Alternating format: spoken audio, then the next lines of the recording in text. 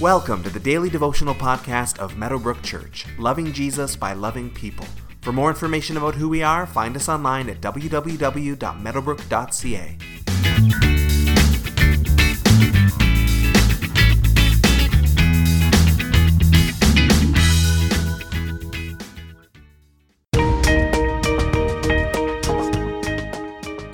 The Apostle Paul uses the metaphor of a human body as a symbol of the church a few different times in his writings. A human body has many different parts which are all distinct from one another, and yet they're all united together and serving one another as well.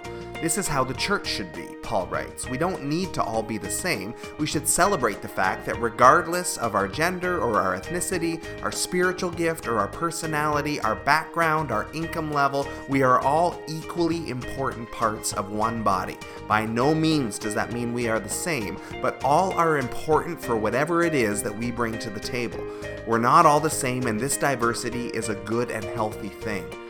If you remember last Friday, we jumped into a discussion on disputable matters, less important matters of the faith, where the Bible might not be as clear as other areas, where Christians who love Jesus can agree to disagree, loving each other without breaking fellowship.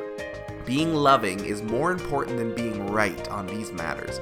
Paul continues the discussion in Romans chapter 14, verses 5 through 12, which says, "One person considers one day more sacred than another. Another considers every day alike. Each of them should be fully convinced in their own mind. Whoever regards one day as special does so to the Lord. Whoever eats meat does so to the Lord, for they give thanks to God. And whoever abstains does so to the Lord and gives thanks to God. For none of us lives for ourselves alone, and none of us dies for ourselves alone. If we live for the Lord. And if we die for the Lord. So whether we live or die, we belong to the Lord. For this very reason, Christ died and returned to life so that he might be the Lord of both the dead and the living. You then, why do you judge your brother or sister? Or why do you treat them with contempt? For we will all stand before God's judgment seat. It is written, as surely as I live, says the Lord, every knee will bow before me, every tongue will acknowledge God. So then each of us will give an account of ourselves to God." So as Paul is discussing disputable matters, he goes into some specifics here. There are holy days that some are considering holier than others. There are dietary things. Do we need to remain kosher according to the Old Testament law?